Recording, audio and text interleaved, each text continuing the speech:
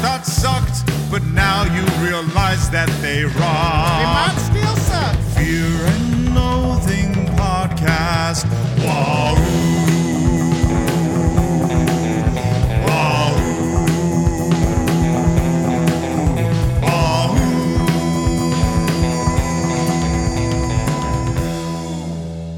Welcome, everybody, to Fear and Loathing in Cinema Podcast. It is the month of Christmas and Hanukkah. It's the holiday season. It's December 5th, and we are here to talk about those special Christmas, Hanukkah movies that have warmed your heart. Probably, maybe, we're here to discuss it. I'm your host, the Dustin Hoffman rental of everything, everywhere in the universe, Brian Kluger, and I'm joined by the three hosts with the most. I am joined by the trailer maker herself from Florida, Chelsea Nicole. How are you? I'm good. I love this movie because I too have been wine drunk and singing to Mr. Brightside. So yeah. Yeah. Good to see you. Mr. Napkin Head himself smoking on a corn cob pipe in Austin, Texas, trying to get his two kids to laugh. Dan Moran, how are you? I'm doing great. This is my favorite cosplay to do. I constantly go to different Comic Cons and take pictures with all sorts of fans around the country as Mr. Napkin Head. So this is a real honor to be here today. I love that. And then last but not least, from Denton, Texas, the man who composes the music to everything in life, Preston Barta. How are you? I'm good. If you guys were a melody, you would all be the good notes because y'all are my three musketeers. Oh my God, my heart just got fuller, Preston. Of course, we're talking about that 2006 film, holiday film. Well, it's called The Holiday. Yeah, we're going to talk about that. But first, our little question that we like to do at the beginning of every segment. So, if they remade The Holiday today, if they were to remake The Holiday, what horror element do you think they would do? So, like, let's say, like Blumhouse or A24 were to remake The Holiday with a horror theme tone to it. What horror element do you want to see in the Holiday remake, Preston? I feel like at some point in watching this movie, we all thought Barbarian. It's kind of hard not to, especially with the way that Cameron Diaz and Jude Law meet, because immediately you're like, no, you're not going in my house. And so I had two ideas. So I think there should be like the parallel love stories, but they both like have the Barbarian twist where you think like, oh, maybe the other one might be okay, but no, they both have something going on. So that's in the swap house thing, exchange house is behind it all. My other thought, and this one's probably my favorite one of the two, is being haunted by the trailer voice the entire time and then go into like a Shining level. And so like you kind of have like the strings and maybe like in a world constantly. Yeah. That'd be pretty good. Chelsea, what horror element would you add to this holiday remake that's going to happen? Maybe. I went real dark with this. Oh, did you take mine? I don't know. I'm so excited. I went real. I mean, I had where like Cameron Diaz kind of has her like realization and goes to see Jude Law, and his kids aren't alive. Yes. And he's like Norman Batesing them, and they're like in rockers or you know something in the they're in the Pretty Little Princess tent, and he's like keeping them there. And that's his thing. Have you seen Marrowbone? There's a movie with called Marrowbone. It's awesome. Cast in it. Anya Taylor-Joy and what's that guy that's in 1917? George Mackay. Yeah. I have not. That one's kind of has that vibe of what you described. Yeah, it's good. I'm right there with Chelsea. That was the first thing that I thought. I was like, how can we make this scary and dark? It's that Jude Law doesn't have kids, but he has all this kid stuff up and it's super creepy. Yeah. And he has an alter ego named Mr. Napkinhead where he kills children. I mean, you're the one that asked for a horror element to make this a scary movie, and we're helping you out here, Brian. I like these ideas. Oh my God, Jude Law. So not Jack Black. Jude Law's the killer. Jack Black would never do that. Jack Black, no. Jude Law, you look at him and you're like, oh, what a nice guy. I hope, this woman marries him and has great kid. Nope. He's a killer. Why is he answering the phone like, right. Outside? Yeah. I like it. Yeah. I like it. I think I would do each of the people's houses would be haunted in a different way, like with demonic forces, and then it would become part of the Conjuring universe. I like that. So like Terrified, but The Conjuring. Yes. Oh, that's a good plan. I like Yeah. that. So I think that would be fun too.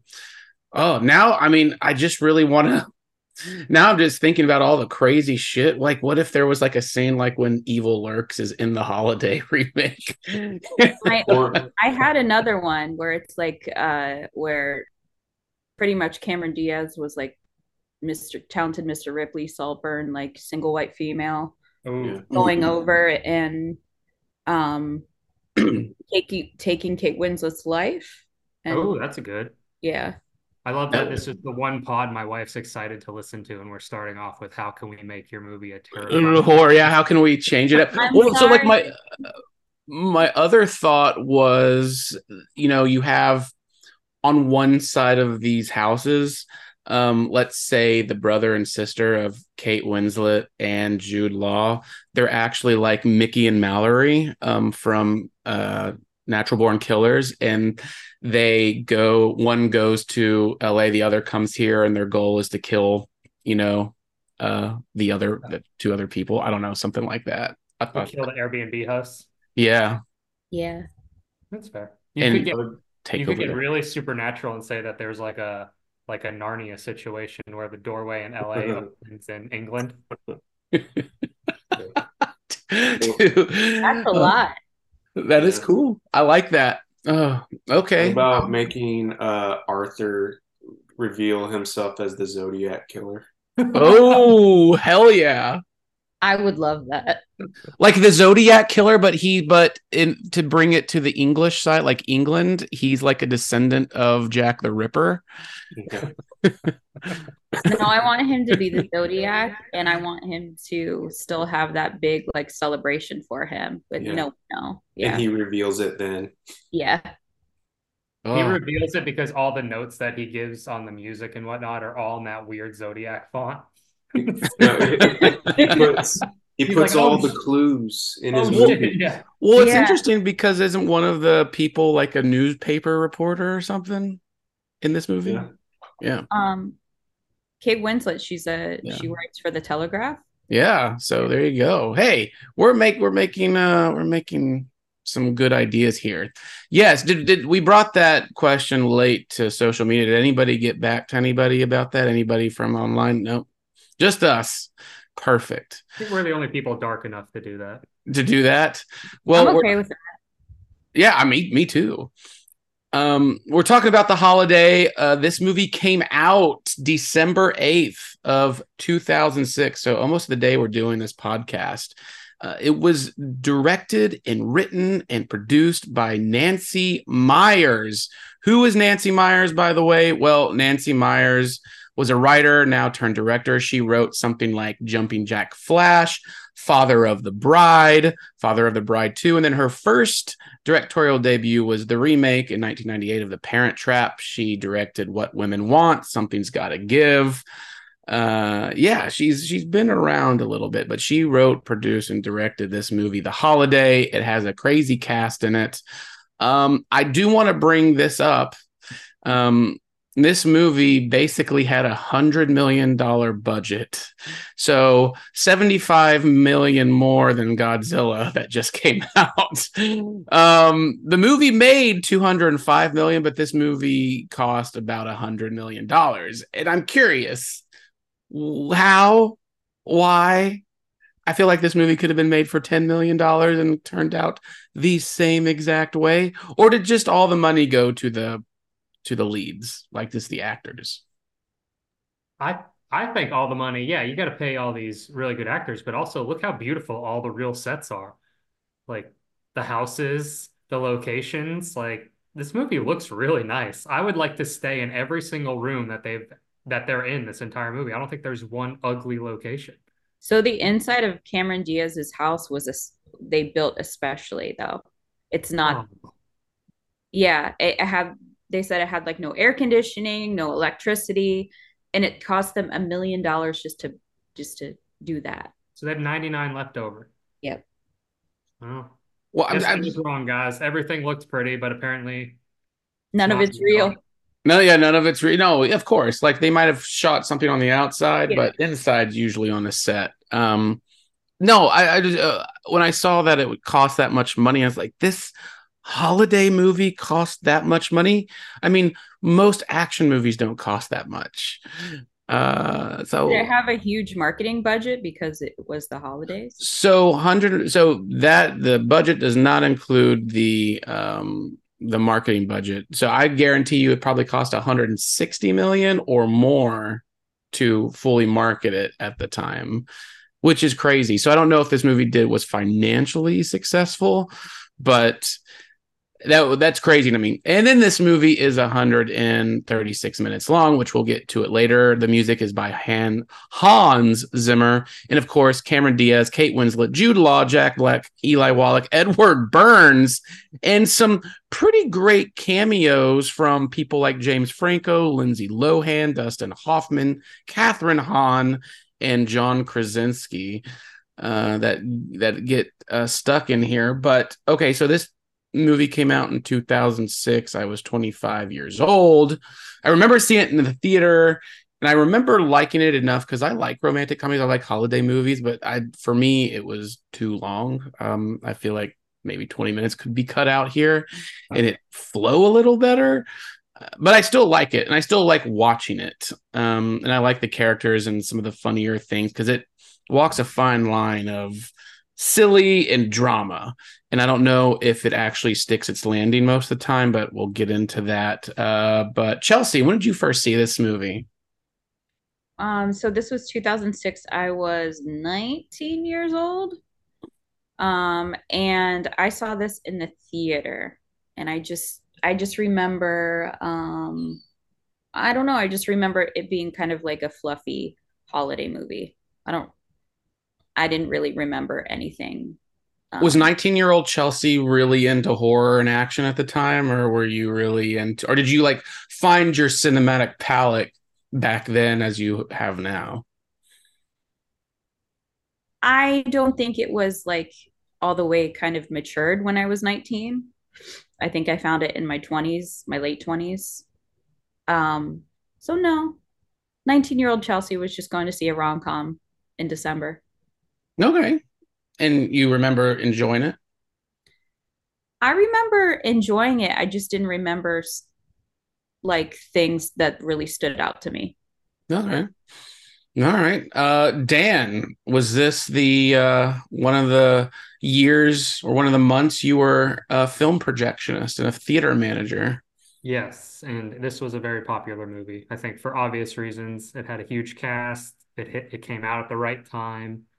Um, and so our theater was in an area that definitely catered to what I would refer to as Kate Winslet rom-com fans. So I remember it was a lot of showtimes were very crowded, and I remember seeing this with my wife.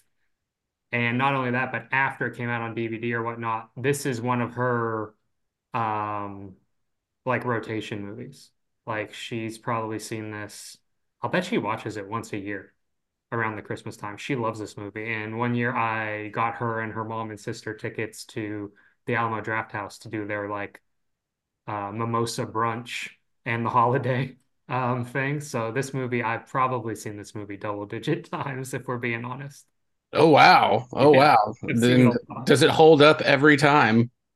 No, no. I I mean, I mean, we'll get He to it. gonna get spanked for that. No, we'll get to it. I think it's a good movie. I think it's a good movie, and it's a fine rom-com, especially around the holiday times. But it's not on the top of my. It's definitely the one where there's other movies in our rotation that for Christmas time, where if that one comes on, I'll be like, oh man, this bowl game's on.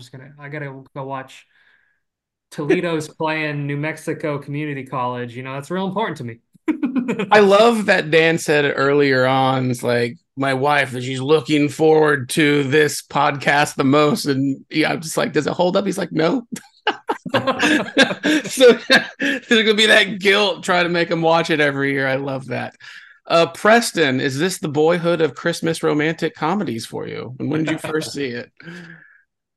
I saw it in theaters. I was 16. I've always loved romantic comedies, cheesy romantic comedies. I probably shouldn't mention this particular film because I considered it for our White Elephant episode that we do. But Just Like Heaven, like I just love, or Home Again, that another Reese Witherspoon movie. I just really love that sort of thing, and I found this one to be a lot of fun because it also provides a little like meta commentary on it throughout it, while like kind of being a Nancy Meyers type of movie, but also kind of being above it a little bit too. Not to say that all Nancy Meyers movies deserve to have red pin on them. They don't, because I love them. But yeah, this is a very cozy movie, and I don't watch it every Christmas. It's probably been, I don't know, maybe 6 years or so since I've put this on again. But I just love the cast. I think there are some issues along the way, but I still find it to be a very sweet movie. It's like an elevated Hallmark movie. I think it's pretty solid. I I would agree with that mostly. I think the hallmark there is because it's a very you've seen that story so many times, it's very formulaic. But I think the journey getting there is a lot of fun, and still watching it to this day, because I usually watch it once every 2 years or so. It's a fun movie, and I think the performances really bring it out, even though that formula is, oh my goodness, you just know what's going to happen next for the most part. Because it's holiday, right? Like, does anybody agree with that? Yeah, the formula, I know it existed before, but it is what every single Hallmark movie wants to be. Yeah. They want their movies to have this kind of a cast and have, even for its flaws in this movie, you're still watching it. You're still into it. You're like, okay, this may be a slow part, but you still want to be there. There everything about it. Everything about it is what you would refer to as corny, cheesy, predictable, rom-com, slop. But when it's delivered by Nancy Meyers and really good actors and actresses, you buy in way more than the fifth lead of a TV series who is on a Hallmark movie. And so I think it elevates it Yeah. above that. Good explanation there. Yes. All right. So this movie has a 49% on Rotten Tomatoes. Why do you think it bombed critically? I mean, for a romantic comedy with this many people, over $200 million at the box office is not anything to laugh about at all. That's a good chunk of change right there. But the movie did cost $100 million to make. But why do you think it bombed critically? Do you think people, or do you think critics at the time in 2006, because that's a while ago, almost 20 years ago, do you think that they just saw something formulaic, they've seen it all before? Or do you think, I mean, for this type of movie, it seems like this is a higher rating than what it should be. What do you think, Chelsea? I think it goes back to what Dan was saying, like, and I do agree, like it's corny, the script is corny, but just like Kate Winslet says in the movie, that's what some people want. And I believe that this is more of catered to, holiday audiences. And critics weren't going to always love this. Like you said, it's very formulaic, kind of like a Nancy Meyers rom-com. And you either enjoy it and you see it as, it's fluffy, cozy holiday movie, or you just hate it for what it is. And I see it as a fluffy, cozy holiday movie. Yeah, probably. So, do you think so? I want to start out the movie. You meet Kate Winslet, you meet Cameron Diaz, two women who their love lives, they're in love with people maybe that aren't maybe good dudes. So, what do you think about Cameron Diaz's boyfriend in the movie, Edward Burns?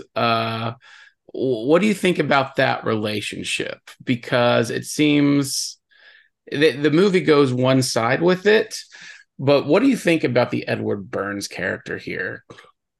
He's going full Edward Burns. Yeah, That was the most character. Edward Burns. Like honestly, those scenes or that scene essentially with Edward Burns in this movie feels like it is from a Entourage episode. It honestly feels like they were like, that would be like Vince walking up and seeing Edward Burns breaking up with his girlfriend because I know he's not playing who he really is in real life, but he has that kind of persona, for me at least, where it seemed like that was just who he was as an actor, as a dick, where I was just like, that's not a character. That's Edward Burns. Like, look at Edward Burns doing Edward Burns things. Like, it was. I don't want to say it was distracting, but yeah, I'm Team Diaz on that one for sure. All right.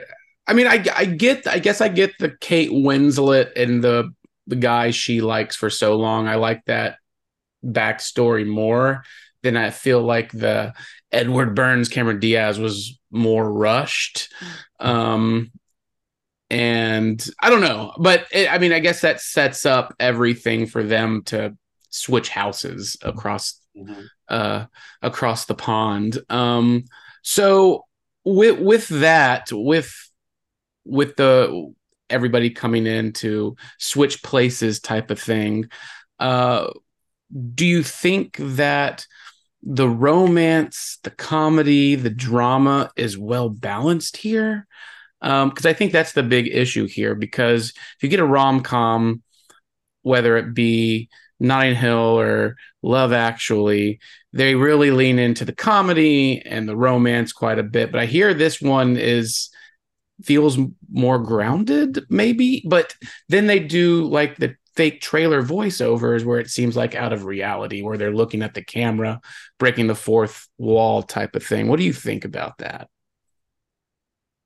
Preston? Oh, for me. I don't know. I don't know if I could give like any like fair criticism on this film just because it works for me. I do agree with what you said at the top about how like it's a little too long for it to be 2 hours and 15 minutes, but even Love Actually is about that long too. And I feel like they're kind of tonally very similar to me because there's parts in Love Actually where I'm like, oh, that's really sweet, or that one's really funny, and then so it just kind of flip flops throughout and doesn't exactly have a fluid approach with both of them, like very well balanced. I just kind of find like one story, you go to like Jack Black and Kate Winslet tends to be a little bit funnier, and then I'm really invested in the sweet storyline of Jude Law with his kids and and then so that and with Cameron Diaz, like that one's a little more romantic to me. So I don't know, I just kind of feel like they're serving me two plates of something. They're like, here, you want a whiff of this? You want a whiff of this? And it's just that's what it is to me. I don't know if it's like out of whack for me or anything like that. It's just kind of like oh, there was a end of a sweet moment. Oh, that was a really good funny moment. Accidental boob graze and everything like that. Like it's all it's going back to what you were saying earlier about like why critics didn't like it. I'm just like rolling through some of the rotten blurbs here, and most of them are just saying predictable, corny, and things like that. And so I don't know if it's just like a matter of it coming out at a certain time, maybe post The Departed, which came out 2 months earlier. And just kind of one of those things that we bring up often on this podcast about it's just one of those things where it just doesn't align with people at the time based off of whatever is going on. I can't really dial my brain back into like what I was, because I was 16, so I wasn't quite had the critical hat that I have now, and saw absolutely everything and wrote about everything. That was the day when I was doing like MySpace blurbs and things like that. But I would love to go back and see if I could find this one. Yeah, that's my overall thoughts. I think if I really tried to remove myself and try to view this film with a more critical eye, I might be able to comment on some of those things. But for me, it kind of worked. I just would have trimmed it a little bit, tightened it up. But for the most part, I like the idea. And just so you know, I texted my wife and asked if because she has some pretty strong opinions about this movie after we saw it last night, because I really like it. She's like, oh, I'll let her talk about it, but I'll tag team her, and then because I'm sure she'll really get this, awesome. That's gonna be fun and get a real honest discussion going, because otherwise, because I was trying to talk to her last night and I was like, yeah, I hear you, but it didn't bother me. That would be awesome. Let's do that. Chelsea, what do you think about the whole switcheroos of all the tones of the movie? Does it work for you? Does it not work for you?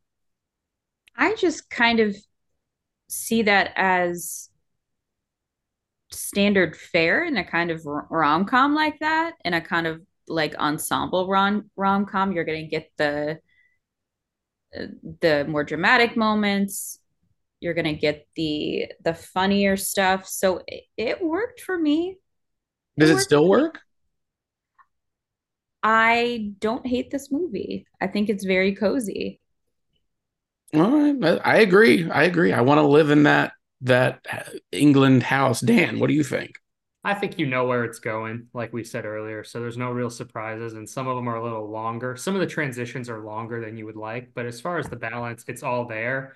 And honestly, we keep calling it a cozy movie. I think my definition of it being cozy is the fact that I know when I can get up and go to the bathroom, or I'm going to go out to the fridge and I'm not going to pause the movie. I know that sounds mean, but it's also a compliment at the same time, where it's like, I'm not going to miss anything. I know exactly what's coming. Like if I if I go out to the fridge or make myself a drink real quick and come back out of the living room, it's like, "Oh my gosh, are they in love now?" It's like, "Come on. We know where this one's going." And that's kind of a compliment to all these rom-coms. So the tonal shifts, because I think Nancy Meyers was definitely in her bag and just dumping everything into this one.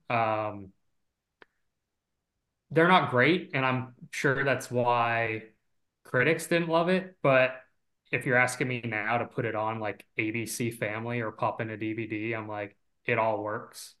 It works. Yeah. I don't know. I think its best scene to me, the best scene, which I would have given it a very fresh rating back in 2006, is when Cameron Diaz goes to Jude Law's house and she meets the kids and they do the napkin head, and the kids invite them into the tent, and it's all the real sweet questions and funny questions, and those English accents are so cute. I think Like that's when it moved. kids. The what? They sound like the kids from Bluey a little bit. Oh yeah, they do. I've never seen Bluey. Is it good? Oh man, you're missing out.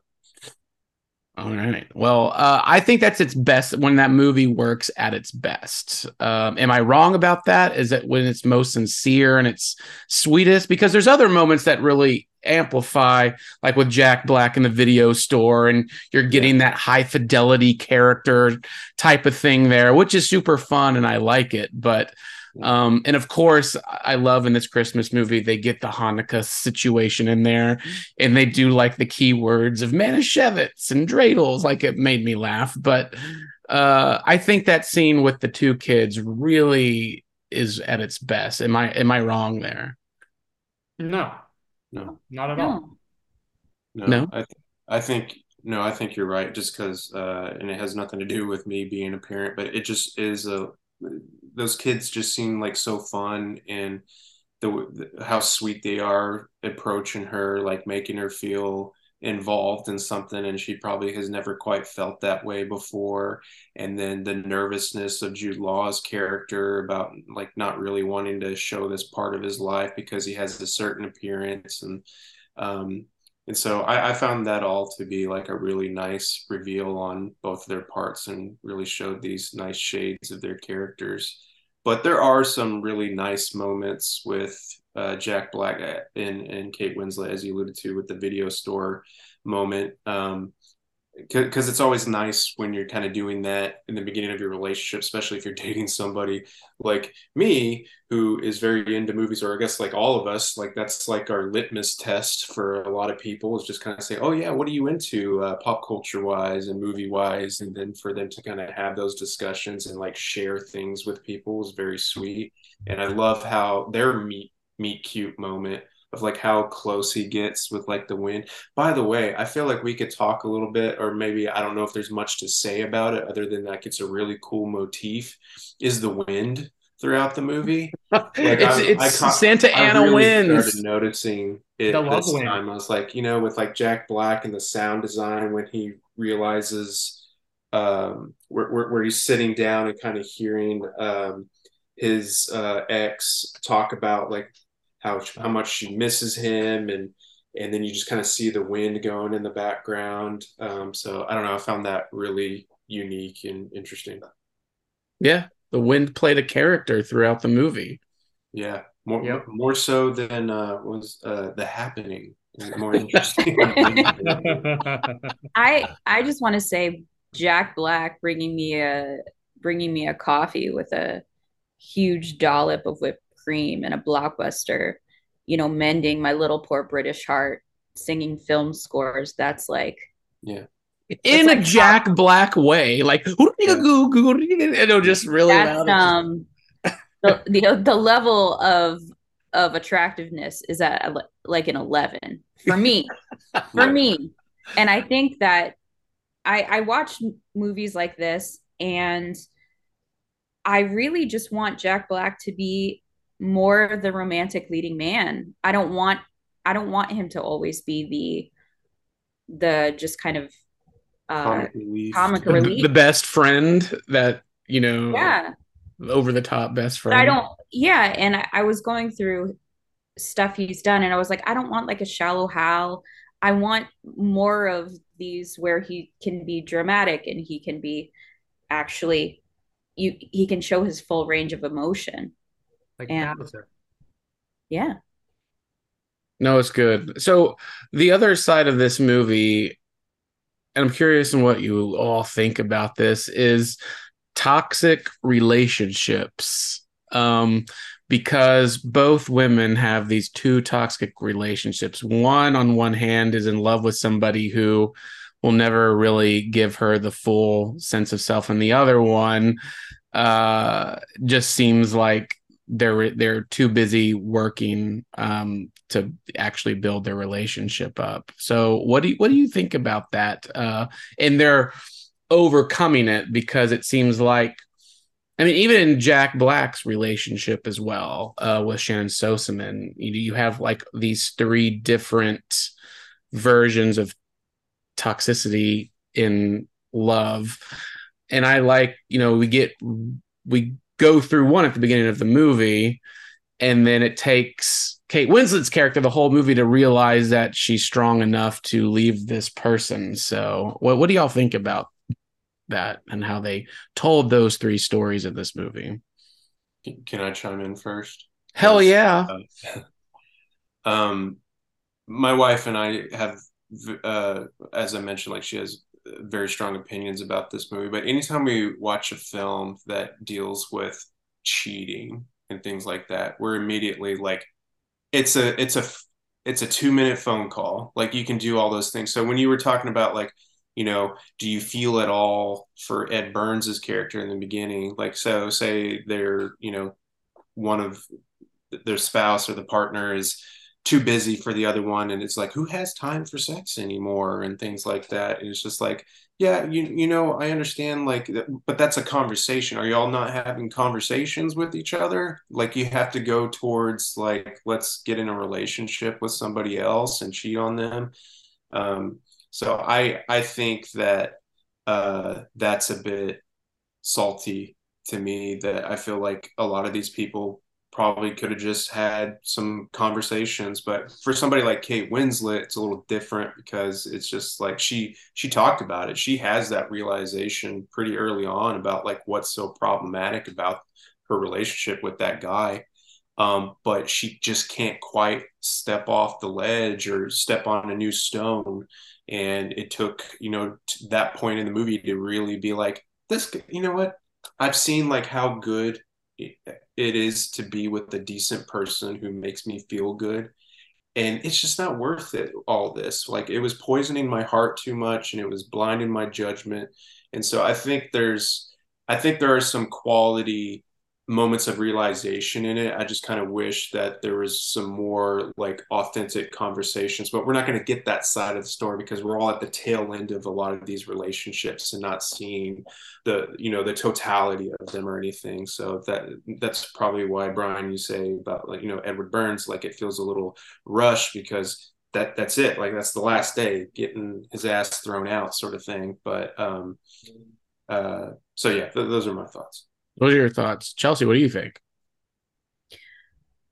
So the one line that sticks out to me, and for the Kate Winslet verse, what's his name? Jasper, a guy named Jasper. Would anybody date a guy named Jasper? Sons of Anarchy, man. But when she said, "We both know I need to fall out of love with you, it would be great if you let me try." And I feel like that kind of was an undertone of both of their adventures during the house swapping, just kind of more finding themselves.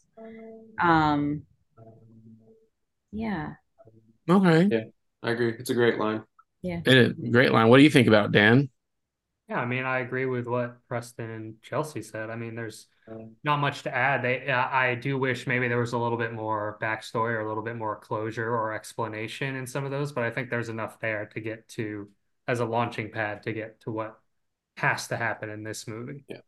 Yeah, if you're going to get dropped in their situations, I feel like they at least discuss it with their new interests enough to make you understand and relate to it. But, you know, if this was a book or something like that, then yeah, you probably would get a lot of that backstory at the front, and you would spend more time with their current relationships and why they really feel like they need to, you know, make some change in their lives.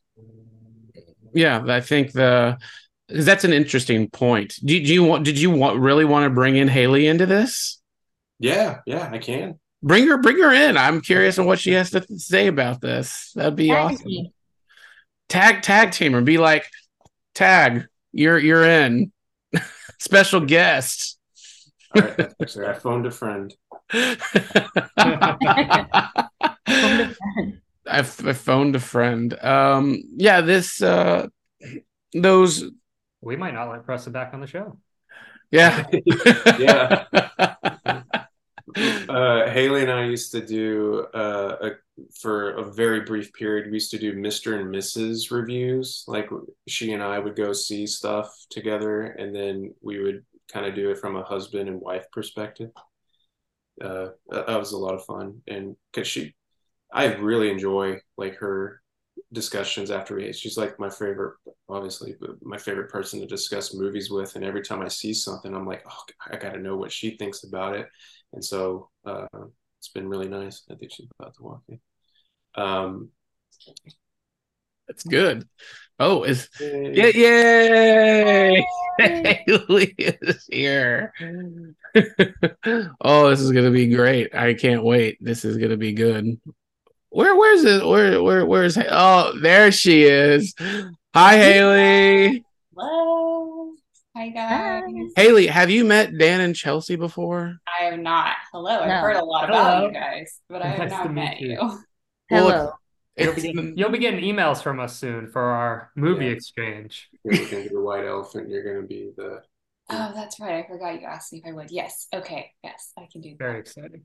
So the holiday, Haley, we got to know your thoughts. I'm curious on how the movie holds up for you after all these years, and if you still like the comedy and the drama and the romance part of it. Does it hold up? Does it walk that balance line? No. But I would like to point out that I think he made me watch this movie like maybe 12 years ago. And I remember he was like, I can't believe you didn't like it. And that's all I remember about the movie. I just remember us ending the movie and him being like, you didn't like it? And me being like, no, I did not. And so when he was like, I need to watch it again for this, I was like, oh, okay, I'll give it another shot. I mean, it's 12 years ago. And so we finished the movie and I was like, yeah, no, I still didn't like it. And I'm telling you, I remember nothing about that movie. I didn't even know Jude Law was in it. Like he said something about Jude Law and I was like, oh, he's in it. We still Like, don't know Jude Law's in it. Yeah. I really didn't remember anything about it. I did not like it. I didn't hate it. I didn't think it was a horrible movie. I just didn't like What do you it. not like about the movie? What turns you off about this movie? There's a few things.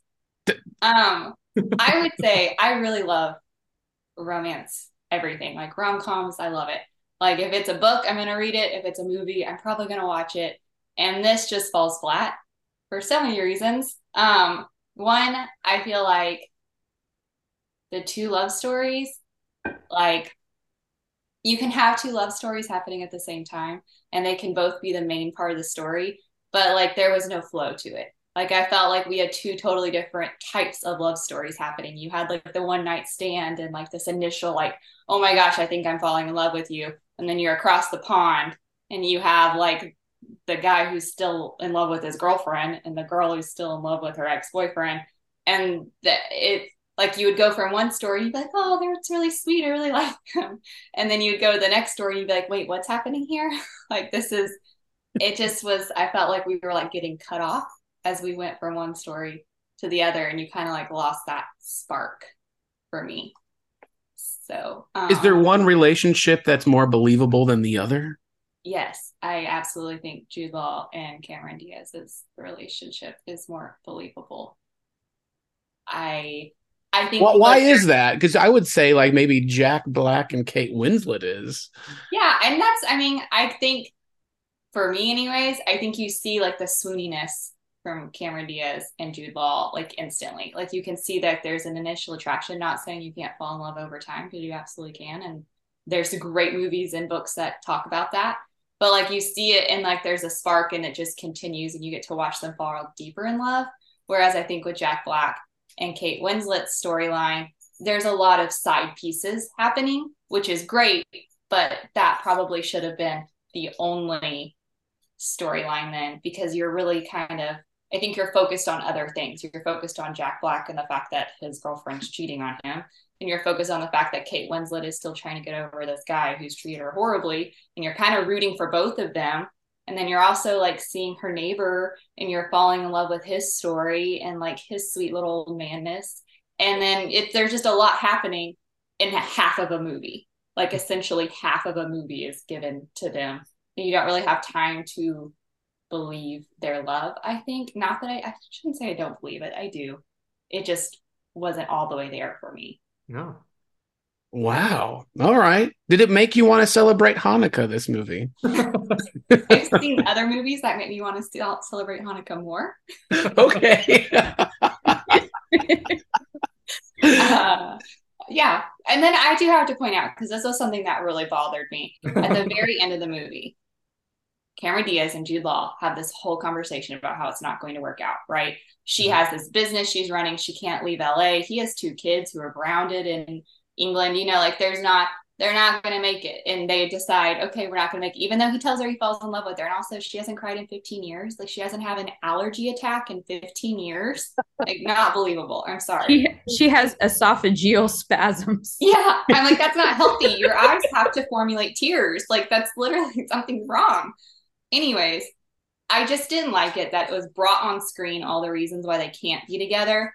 And then because she shed 2 tears, now they're just going to give it all up and forget about it. And we're supposed to believe that after New Year's Eve, they figured it out and they don't settle it on the screen. Like, if you're going to bring the problem up on screen, then settle it on screen to like solve it together for everyone else. What do you think, Dan? I don't know. Haley, I mean, we should just stop the podcast now. I mean, she just explained why people don't like this movie. Like, we were trying to figure out why do certain people not like this movie, and you just gave us completely legitimate reasons that make perfect sense. And I'm like, all right, yeah, that is a flaw. Yeah, that is something that's a little weird. But with those flaws and that unbelievability, and we don't see like the big. I mean, we see, of course, like the chase scene at the end when she's running to him. You know, like we see in every rom-com. But it's the sweetness and like the likability of these main characters enough to push it through into a fun, loving holiday movie called The Holiday. Like, what do you think? This was my argument last night. Not really that it was much of an argument, because I did say that everything that she brought up was like, I was like, those are very fair points. And so what I said last night, because the movie's called The Holiday, you know, it ends its arc at the end of the holiday part of the year. And so to me, like, I think it's fair to say that, yes, if you're going to bring up those problems, there needs to be a solution for them. But for me, my reading of it was that there's enough there for me to believe that they're just going to continue to have that conversation of like, all right, well, now that we've reached this point, like, okay, now we're at Christmas, I gotta go back home. But no, there's something here, and I really want to see it through. So it makes sense for us to just continue and then go to New Year's. And so I feel like even after that party that they have, they may even just try to find another way to just keep it going. Was it said that the New Year's, the way they ended it, was that New Year's like 5 days later, or do you think it was like 1 year later? Oh, good. Ooh. No, that New Year's. I would think that, yeah, it was that. I think it was that New Year's. Yeah. Okay.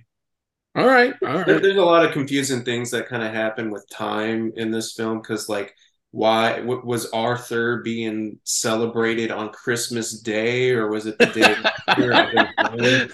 Here Christmas? Everything's Yeah. open. It's so easy to get around. Yeah. I guess all the Writers Guild is Jewish, so yeah. It's better to do on Christmas Day.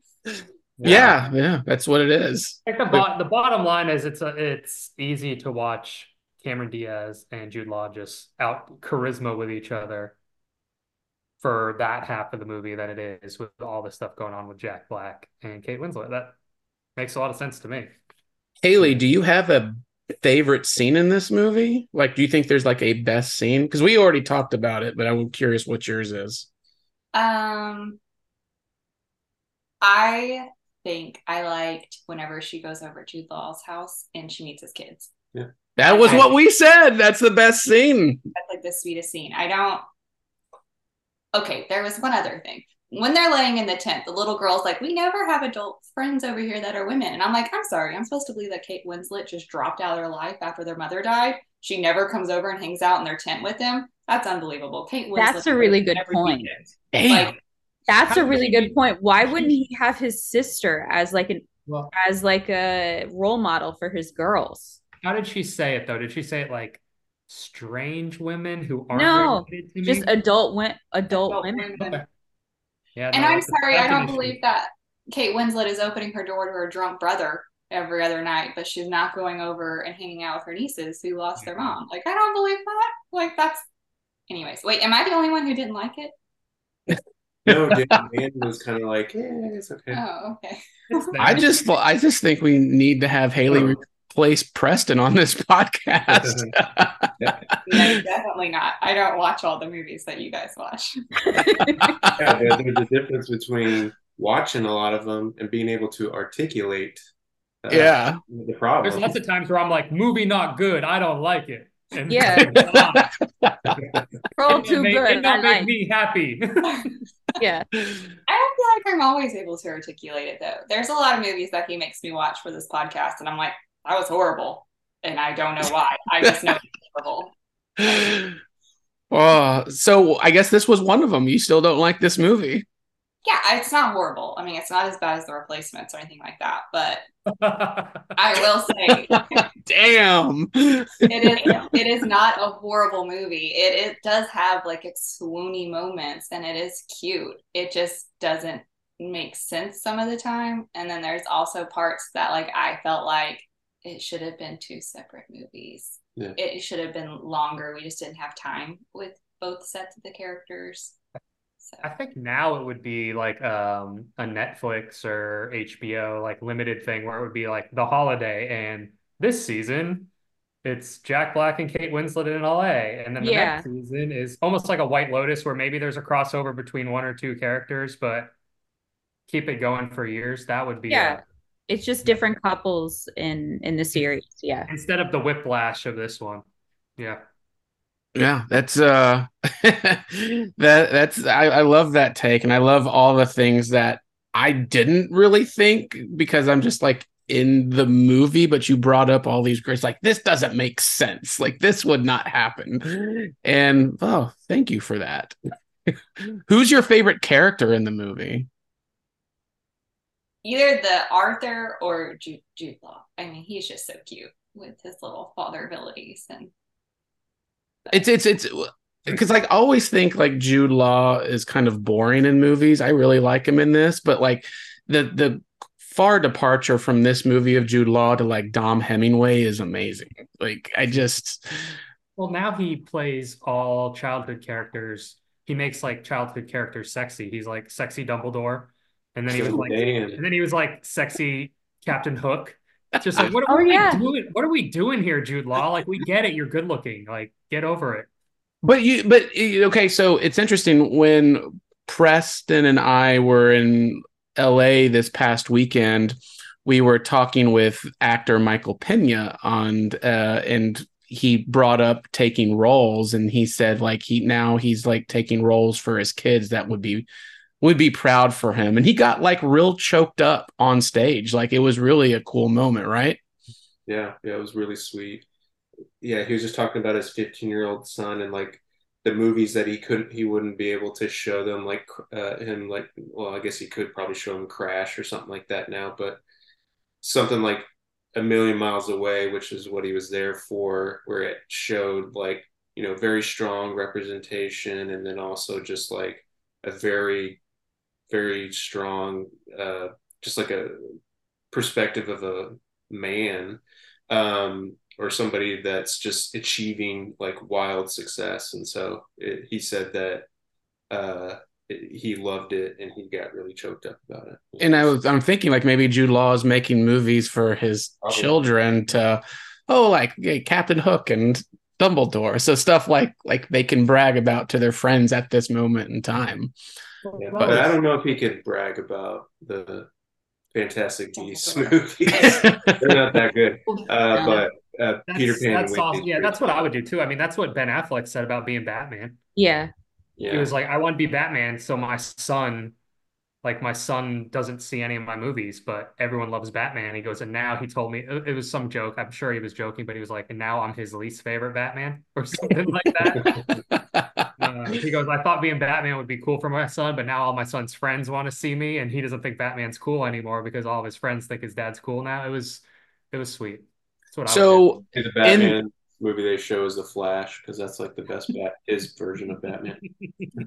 Right. So in this movie, I feel like we all love movies that have like movies within movies or fake trailers like Tropic Thunder, or maybe even something that we talked about this week in Preston with American Fiction. But there is fake trailers in this movie, and there's amazing cameos. Like right off the bat, we're seeing Lindsay Lohan and James Franco, and in a fake trailer that looks like I would see, like I would want to see that movie. It's called like Christmas, but it's action packed. Do you want to see this fake movie? And what do you think about all the fun cameos in this film for 2006?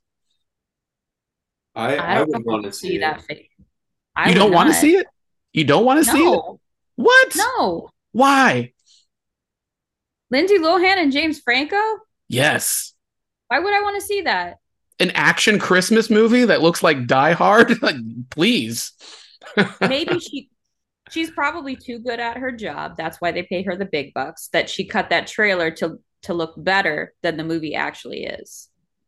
All right. Sure, it's garbage, but I still want to see it. Dan? I mean, I'll watch anything. I was upset I couldn't see Silent Night this weekend. Haley, what about you? Did you like seeing those cameos again, since you saw it 12 years ago and you forgot even Jude Law was in this movie?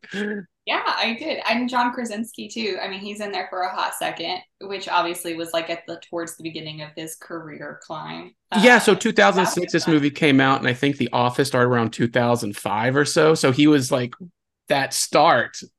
Yeah. And he's sitting in the chair just like Jim does. Yeah, he's basically with Jim for 3 minutes in this movie. He still had the Jim haircut. Yeah, Yes. he did. Yeah. Yeah, I like that. The movie, I think, yeah, I would watch it because it would probably be a train wreck of just fun. But I couldn't say, again, it probably wouldn't be good. And I do agree. I think she probably was paid the big bucks to make that movie look really good. That was a good point, because it probably was not a great movie. I mean, I honestly would like to see a Nancy Meyers movie outside of the rom-com genre. I would love to see something that kind of has some ingredients of that, but to do something more action oriented. Because to me, it seems like that movie probably would have been like, have some meta commentary on like action films in the same way that Scorched Earth and Tropic Thunder has, where it's like, here we go again, and that sort of thing. So I would enjoy it. Plus, it's just nice to kind of see, Lindsay Lohan and Nancy Meyers together again after Parent Trap. And then John Krasinski was in It's Complicated. Nancy Meyers movie. So I don't think she's worked with James Franco though. What about, did she ever work with Catherine Hahn again? Because she shows up, and that was awesome. Yeah, I didn't realize she was in it until I saw it again. And then the Dustin Hoffman cameo in Blockbuster. So I guess the story behind that is Dustin Hoffman was walking by and saw, people making a movie, and he just walked in to see what was going on, and they wrote like that little part right there for him in Blockbuster, which that's genius to me. Right when they're talking about The Graduate. Yeah, I liked that part. And was it only me, or when anybody is in a movie rental place in a movie, or just like this one, are you trying to see the movie titles on the shelves to see what they're actually showing? Yeah, that, or I thought you were going to go with like when you're in a video store, you kind of listen to other people talk about movies, like what are their interests, in the same way that the opening of like Before Sunrise, when they're like curious about what books that they're reading, like that's always a very interesting thing. Yeah. I'm just trying to remember if Blockbuster really was around back in 2006, because it's been forever since I feel like that's closed. But I guess so. Yeah. It was. Because they were still around when I was like a senior in high school, I think. Because I remember going, maybe even my freshman year of college, it was still there. It was pretty much like the dawn of like Blu-ray and streaming that really kind of sent it down. But yeah, we were dating when Blockbuster was still around, and we went in there a few times, and then within like a year or two, that's when it. Yeah, because I remember when the one in our town closed, they had like this huge thing where you could come and you could get all the DVD, like the things. like the whole like it. Yeah. Yeah, when you take the movie and they're like, oh no, they're out, but here's the placeholder for. Yeah.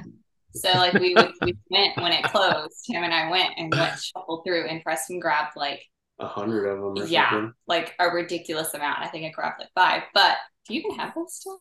No, I threw them away because originally I was gonna like put them up, like use it as wallpaper, like because it was a different movie. Yeah. I still have some Blockbuster videos. They're at my parents' that I stole though, and I just never gave back. Yeah, but I have a few of those. Yeah, they just never try. I think one of them was like, because I was like, no one's gonna miss this. It was like War of the Worlds. Yeah. That's cool. All right, the soundtrack and the music. It's Hans Zimmer, the legend, doing the score, and then all the song cues. Chelsea, what's the best song needle drop in the movie? I like all the my little emo heart likes all the Imogen Heap in it. Yeah. It has 2 or 3 of those in there. I don't know what songs they are, but I love those. Yeah, they use the Frou Frou. Yeah. From Garden State. Yes. With Jude Law in the bar, and then Cameron Diaz showing up, and then he does that, charming little smile. I did feel like that song was a little off for that moment, but I do like the song. Yeah. And I like it. But there's beauty in the breakdown. Yes. I just loved when Jack Black did the theme to Driving Miss Daisy. I forgot about that, and that thing that was so amazing to me. Which is also by Hans Zimmer. Which is also by Hans Zimmer, yeah. That killed me. I was like, oh man, he's just going Driving Miss Daisy. Just how amazing it is. Dan, what do you think? They stole mine. They stole the Imogen Heap music. That really brought me back to 2006 real quick. Right. That was an instant time. That was an instant time machine. So what's great about this, I think, is that's really funny is that the cinematographer for The Holiday is Dean Cundey, and he was the cinematographer for Halloween, Halloween 2, Escape from New York, Back to the Future, Big Trouble in Little China, Who Framed Roger Rabbit, all sorts of things. How amazing is that? You got this crazy cinematographer who worked with Robert Zemeckis and John Carpenter and Steven Spielberg, Back to the Future trilogy, and now he did The Holiday. It looks great, right? Wait, did he do Jurassic Park? He did do Jurassic Park. Yeah. So, it's beautiful. He's going to do something for his grandkids. Before this movie, he did Garfield and Looney Tunes Back in Action. But before that, he was cinematographer for Parent Trap and What Women Want. And also Krippendorf's Tribe, which is just this whole slate of movies for Dean Cundey is insane. But he had worked with Nancy Meyers before, I guess. So yeah, he came back. But it's just fun to see where you're coming from Escape from New York and Big Trouble in Little China or Halloween, Jurassic Park, and then you do this relatively small film, even though this movie cost almost $100 million to make. Right? Isn't that crazy? That was not worth that.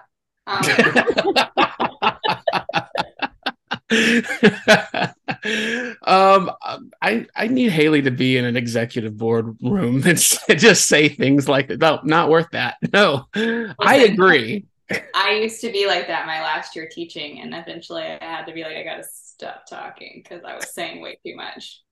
No, I just think that the cinematography, like there's a aesthetic, like you can say what you want about Notting Hill or Love Actually, but this movie feels like I want to live, like you said in the beginning, you want to live in this movie because it looks very inviting. Both you want to live in that little cottage. Yeah. You want to live in that little English cottage. Yeah. And they made LA look way nicer than it really is. Yeah, when she takes that deep breath of air whenever she's in the taxi, I was like, I've never wanted to take a deep breath of air when I was in LA. Not one time. Right. Right. No, but Dean made it look good, and very warm and inviting, which I thought was great. Um, Interestingly enough, just last year, it was rumored in trades and news publications that there was going to be a sequel to this movie and that everybody was coming back for it. Do you want that to happen? Do you think it could happen? Where do you want it to go if that does happen? It needs a whole new cast. Who would you cast? Mm, Jacob that Elordi. was Jacob Elordi. Jacob Elordi. The cast of Jacob- Saltburn, right? Really? Yeah. Barry The Keoghan. whole cast. Oh yeah, you can't have the whole cast. Do you want a sequel to this? Does it need one? Do you? I don't think it needs one, but I would be interested if they brought in like a whole new set of actors for it. So like a remake rather than a sequel? Yeah. Or a sequel with a new cast with maybe some elements of the first film. Yeah. Yeah. Maybe have, them live in the same neighborhood as Jack Black and Kate Winslet, or, their kids know Cameron Diaz and Jude Law's whatever. I mean, Maybe all the I'm gonna site. the what? Maybe the original cast takes over the site and they like started Airbnb together. Yeah, I feel like the natural graduation of this would just be like the Holiday 2 Airbnb. Verbo. Yeah. I Maybe feel it like that would be follows good. girls, like Jude Law's girls. Like maybe it follows. Oh, it could. So would you want them to follow like a younger group again, or just like, with the success of Golden Bachelor, and how sweet that show is, would you want to go like Eli Wallach old and have old couples kind of do this? Cool. I feel like Nancy Myers has done that a few times though. Like she's had the older It's love. complicated. Yeah. Complicated is a great version of that. Not that there's. I mean, it's a great. I would watch it. Not something I wouldn't. Dan, what about you? Do you want a sequel to this? No, not at all. Not even remotely. Or I mean, I think if they're going to remake it or do anything, I think making it some sort of prestige TV show where you get a big name for one of the roles and turn it into something like that could be a viable series. Like I know for a fact my wife and plenty of other people would be like, wait, we're getting 6 episodes of a rom-com movie once a year around November, December. Like they would sign up for that in 2 seconds. So Now that you mentioned the White Lotus, now I can't stop thinking about like it's an annual thing. Yeah. Where it's like the holiday, and it's all this different ensemble like the White Lotus, and then something terrible happens like that, okay, and they wow. all work backwards. It was mine was no terrible. That's mean. Mine was gonna be someone falls in love in every season, but sure, you can kill them all off. That's No, just one person, but there's different relationships. People fall, and it's just think about it, and you could get famous people to want to travel. Like, hey, guess what? Well, you have to shoot 6 episodes, and this year the Airbnb is in Rome. yeah, This year the Airbnb is in Bora Bora. Like however you want to do it, like you could get people to do it. So that's how I would fix the holiday. Yeah. Bahamas and then make it I still know what you did last time. yeah. Or just make them stay at Atlantis and it's just crazy hammered people everywhere. What does everybody think about the dog in this movie? It just kind of shows up. I don't know. I never see it fed. No, there's a scene. Wasn't there a scene where Kate she's Oh yeah, you know what? You're right. You're right. Kate You're right. Winslet is, yeah. Yes. But Cameron Diaz, but she does take it for a walk all the time. Yeah. She is always outside with that dog, walking him throughout this movie. Yeah. Do you like that little scene with her and the dog like doing the facial expressions to each other? Yeah. Sure. Corny, cute little moment. I don't know. I feel like we like dogs on this show. Oh yeah. So you must love dogs. no, right? Yes, we'll do. Yeah, my gift to y'all is Marley and Me. No, that's not a gift. Oh. I'm doing that again. Yeah, we're not doing that again. So the holiday. I guess we round this out. Is there a particular line that you like, and would you recommend it? Do you think it deserves the 50 or 43% rating, or do you think it deserves more or less? Chelsea? Speaking of dogs, my dog is drinking water from her bowl right now, so you'll hear that.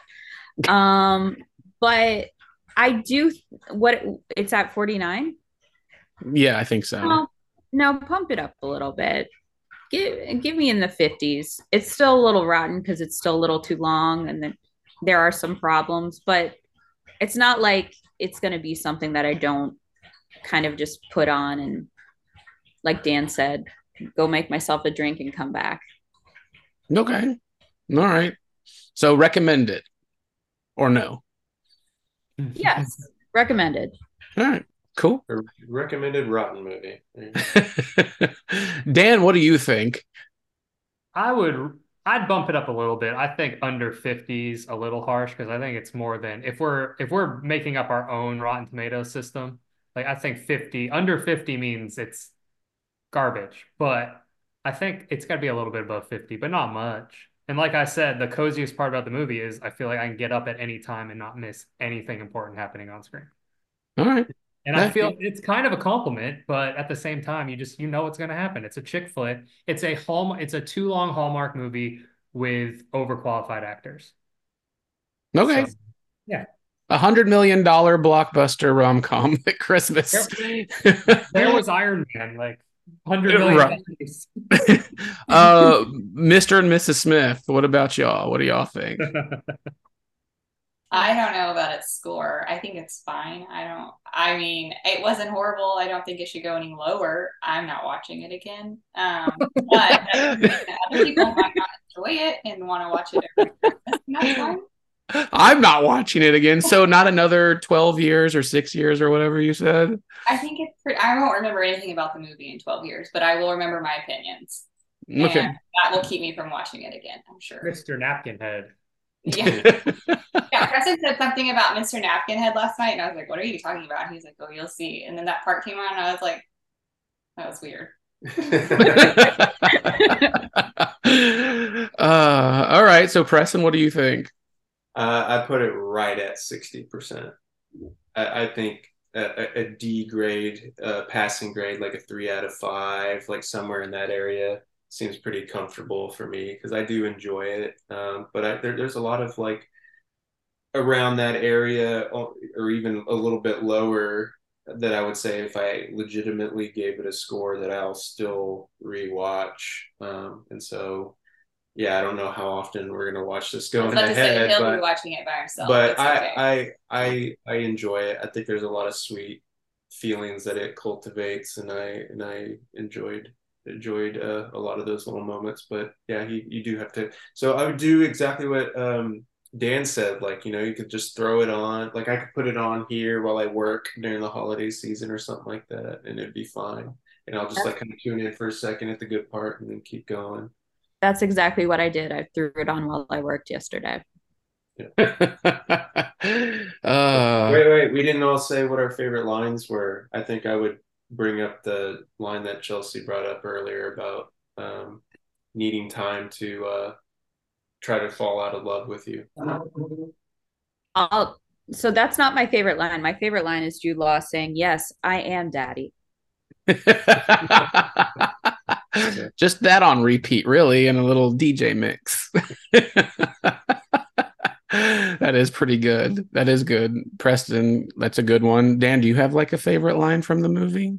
I think the Mr. Napkinhead stuff, just doing completely ridiculous things for your kids. I know there's not a specific quote in there, but I think everything he does with that was it made me laugh. I couldn't help it because I do dumb stuff with my kids all the time, just because I know it makes them laugh, and I'd be so embarrassed to do it in front of, if Cameron Diaz and I were on like a second date for some reason, and she came over to my house with my kids, and I'd have to like act that out for him. I'd be so nervous at first.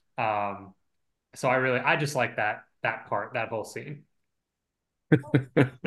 I like that. Haley, do you have one? I was not watching it with the thoughts that I would need to. Accidental boob grace. Yeah, well, that is like all I remembered from the movie was the accidental boob grace. I think I knew about that part before I actually watched the movie because that was like what everyone talked about. So probably, I mean, that's a cute little moment, and I like the awkwardness between both of them in that moment. So I like that. I like it pretty much all like what the little girls, like the little kids say, like all the questions they ask are really funny. I like that. And then I love Jack Black in the video store, just like being so excited to go talking about movies. It's very high fidelity of him, like talking about Jaws and like just showing his passion to this girl he might like. So I thought that was awesome. I like those. And I think I agree with Preston. I can't figure out right now if I want to give it a 59 or a 60, a failing grade, because I think that the runtime wants me to fail it. Because this movie has no business being almost 2.5 hours long. I feel like if it was a 90-minute movie, it would be excellent. But why is it?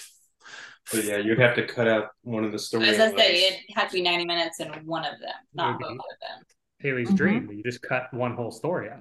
Yeah, and then you can do the holiday next year and do the other one. Like you can be like, hey, you can go stay at my house. I'm gonna go hang out with my boyfriend in LA, and then hey, here we go. Like now it's Jude Law and Cameron Diaz's turn. That would have been great. I would have liked those.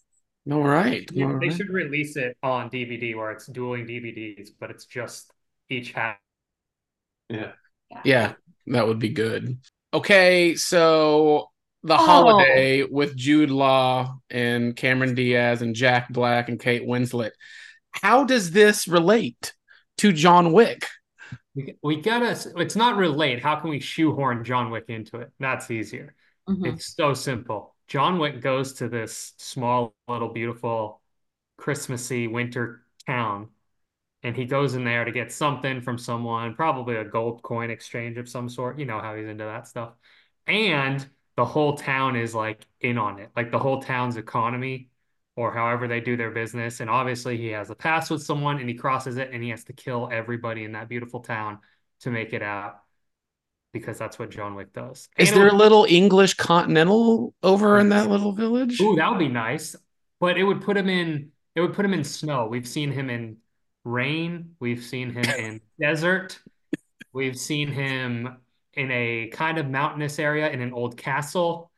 I think British countryside in the winter is John Wick's next. And the dog is there already, so we have that relationship. That's why. Ooh, good job. That's really good. I didn't even think about that damn dog because no one was feeding it. Maybe John Wick goes in to rescue that dog. I heard. like Al Gore with whales. Oh, that's wonderful. I love it. I love it. Awesome. Nothing will ever top Home Alone 2. No, that was genius. But this could just be called John Wick's Holiday. Yeah. I could totally see that. I mean, what if he was running a little bit low on gold coins and had to put his house up for an Airbnb while he went on a contract in Britain? Yeah. And maybe to like bring it all full circle, maybe John Wick is like the movie, the trailer's being made by Cameron Diaz. And he kills Ed Burns. Yes, he kills Ed Burns. All right. That rounds us out for December 5th for Fear and Loathing in Cinema podcast. The Holiday. It's available digitally everywhere for the most part. Was this movie ever released on 4K yet? Or I don't even remember. I don't think so. Action scenes? Yeah, it's definitely streaming. I don't know why we haven't gotten a criterion of this yet. Maybe sometime soon. But yeah, we're a Fear and Loathing in Cinema podcast. Thank you for listening. As always, Chelsea, where can everybody find you, message you, and talk with you on the internet? They can find me Miss underscore Tenenbaum on Twitter and Chelsea Nico everywhere else. Heck yeah. Dan, where are they finding you at? Fear and Loathing in Cinema Instagram, and email me at fearandloathingincinema@gmail. Cool. Preston, I know you're everywhere. Where are you not? Probably like half the things that you do. Where are you at? Tell everybody where they can find you. You can find me on most actively on Instagram at Blu-ray Dad and Twitter Preston Barta, and then my writing on freshfiction.tv or dittonrc.com for Didn't Record Chronicle. Awesome. Haley, are you out in the world?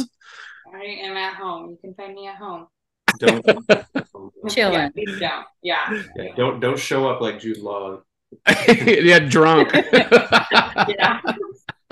It won't be the same thing. I'm Brian Kluger. I'm at highdefdigest.com and boomstickcomics.com, and Brian Kluger everywhere on social media. You can find that. So thank you for listening. We'll be back next week with another wonderful Christmas, Hanukkah holiday movie that's not labeled The Holiday. And maybe it won't be $100 million budget. But yeah, thank you for listening. Bye.